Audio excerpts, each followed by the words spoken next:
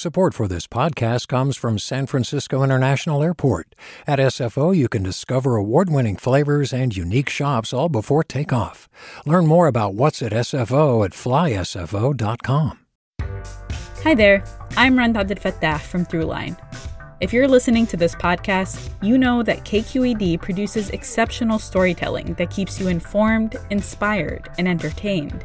Their podcasts cover issues from your neighborhood to the entire country and everything in between. Support this work today. You can help us continue to bring quality podcasts to your ears. Just head to donate.kqed.org/podcast. That's donate.kqed.org/podcast. From KQED. Outside the federal courthouse in downtown Oakland, there's this small crowd of homeless advocates and attorneys who are gathering. That's where I meet Anita Morale. She's one of about a dozen people who are homeless and staying on a vacant lot owned by the city. That land was vacant, and it was a spot for illegal dumping. And a really large part of the illegal dumping were tires, so we turned all the tires into container gardens. But the city doesn't want them there. Now, a judge is expected to rule this week whether Oakland can force about a dozen homeless residents to leave this piece of land in East Oakland. Today, why residents of the encampment believe they should have the right to stay. I'm Devin Katayama. Welcome to the Bay.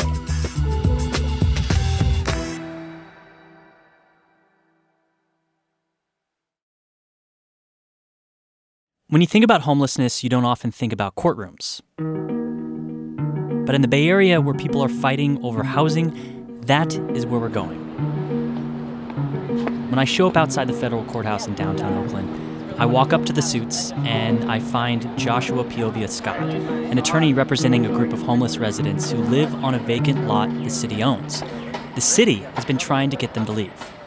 We are asking for today a preliminary injunction, which would be a more permanent order that the city not be able to destroy and remove this encampment. And I want to introduce you to the lead plaintiff here, Anita Morale. Hi, I don't know if we've talked before, but hi, I'm Devin Katayama with KQED. Hi, Devin. Hi. My name's Nita B. That's what people call me. And I'm with the Village and Feed the People and the Housing and Dignity Project, and one of the residents of the Housing and Dignity Village. Anita Morale is living in the encampment in East Oakland. It's located on Eads and Elmhurst Avenues. At last count, there were 13 people living there, but the number of residents often fluctuates at encampments as people come and go. This particular site is meant for women and families, and Anita Morale says it's also for people who are clean and sober. Can you tell me what the encampment's like? Beautiful. It's very well organized. We have different sites for different services. We have a donation provisions booth where 4 times a week people from anywhere who need clothing, shoes, tents, sleeping bags, whatever they need, hygiene, can come and get provisions. We have medical services every Saturday with like actual doctors and nurses and medical practitioners, and that's open to the whole community. And we do a community barbecue every Sunday when it's not raining. That land was vacant for decades, and it was a spot for illegal dumping. So, our villages are like these transitional spots, but we will advocate, and if we can't advocate for, we will build permanent houses. But our ultimate goal for this movement is that there is permanent housing for everybody in Oakland who needs it, not just for the folks who don't even live here yet. Sorry, I think we have to go in. Another attorney ushers Anita Morale into the courthouse. And so as we get ready to go into the building ourselves where we can't record, let me catch you up on some of the background. There is a lot of history with the people who are challenging the city. This is the third encampment they've helped develop. They're known as the Village. And the first time I heard about them was back in January 2017, when a group started building wooden structures and providing other homeless services in a park in West Oakland under the freeway. All this was being done without help from the city. People power! How we gonna get it? People power! Tell me what you want! They lasted only a couple of weeks before the city cleared and closed that encampment. The group was then allowed to create another encampment, this is the second one, also with shelters and services near East 12th Street and 23rd Avenue. This is a group of people who feel that the city's not providing them what they need, and so they're going to do it themselves. And so that brings us to the third village encampment. This is the one in East Oakland where Anita lives. And ultimately, the group of people who are suing the city. Now back to the courthouse, where I'm not allowed to record, and so I wait until afterward to talk to people. Inside the courthouse, arguments were made, the judge asked some questions, clarified some stuff, and both sides presented their case. So we get out of the courthouse, and the courthouse is packed. We're funneling out. It's relatively quiet. 30 people? 30 people or so 40 in there. people? Yeah. And so sitting on the benches outside, though, is a whole nother group of people who weren't able to get into the hearing. I eventually find Joe DeVries, who's an assistant to the city administrator who oversees a lot of the city's homeless policies. Yeah. Are you guys around to comment on it? No. Okay. Yeah, we'll wait for the judge's order tomorrow. But he said that the city wasn't going to be commenting until after the judge's decision.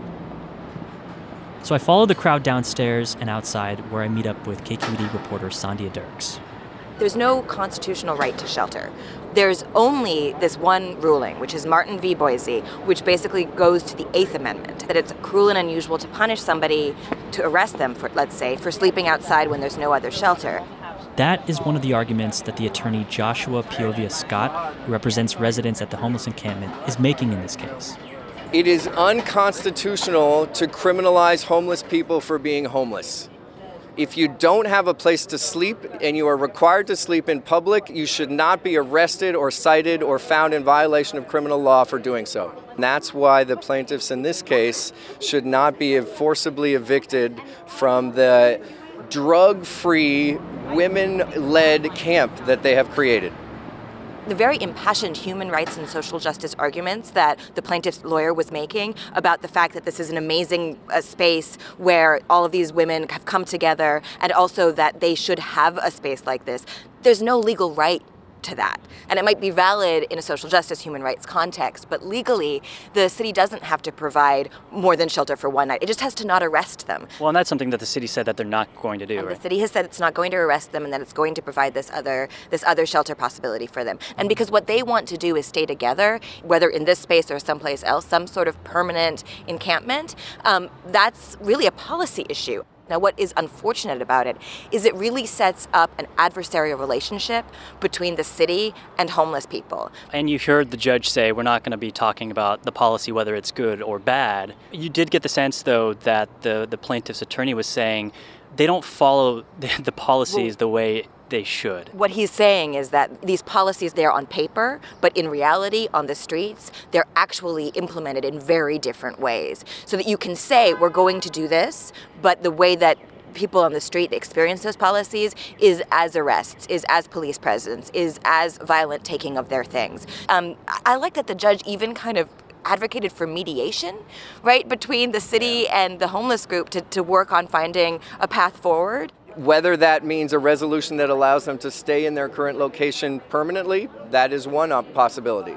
But there are any number of other possibilities to resolve this specific situation with this particular encampment of homeless women. And those include finding them another. Read the city's papers. They repeatedly refer to their promises to find a location for this group to set up this exact same type of encampment. And all we're asking them to do is then follow through on that promise. Although a city representative declined to comment after the hearing, inside the courtroom, an Oakland deputy city attorney argued that allowing people to stay on the vacant lot is a liability and would set a precedence. You also had, members of the village, sitting in that front row. Right in front of us. Scribbling notes on their legal pads and sending them over to their lawyers, very much involved in the case. It was also interesting having advocates with the village and some people who stayed in the village right in front of us, because you got a sense of the emotion behind this, right? Like you could hear it when they were unhappy with something that the city was saying. Well, the city kept saying, we acknowledge that there's a housing crisis, and every time they said that, it was like a laugh line. Because, for those who are unhoused, no duh. Like, they've been struggling and dealing with this for a long time. But yeah, the judge had to actually say at one point, no chatter from the gallery, and you could see them shushing each other, trying to be composed. It is really hard when people are talking about you, and they're doing it in suits, and they're doing it in front of you, and it's going to decide your future, and you don't get to say anything. This will decide whether or not they get to stay in this place or whether they're sent to shelters. And I think a lot of their concern with the St. Vincent de Paul shelter, which was the alternative the city is offering, is that that's not a permanent answer. And so it's not about where they'll spend the next night or the next week, but where they'll be able to go after that. Anita Morales says right now the vacant lot where she stays serves as transitional homes for people. Her motivation, she says, is to advocate for and build permanent supportive housing for people who don't have homes right now. The shelters are very strict of you have to check in at a certain time. Several of us work at nights. The shelters don't accept children, and there are 3 minors that live at this village. And so where are they going to go? And the city's like, oh, we'll make sure they have housing. But the reality is that there just isn't enough shelter beds in Oakland, California. And as a woman, one of the things that impacted me and my daughters is that every night men would find out that we'd be in the camper by ourselves, and they try to break into the camper. Every single night we were on the streets, men would try to get into our camper at night. And being at this village, we've not been broken into. No one's trying to rape us, So the reality is that whatever shelter they're saying they're going to provide us, it's not going to last more than a night. We're in limbo right now, so that's kind of holding our breaths. The city says that there was room at shelters for the dozen or so people staying on the East Oakland lot. But even if that's true, there are few permanent spots where people like Anita can stay. The judge in the case said he would issue a ruling in the next day or so. Thanks to reporting by Sandhya Dirks. I'm Devin Katayama. That's it for The Bay. We'll talk to you Friday.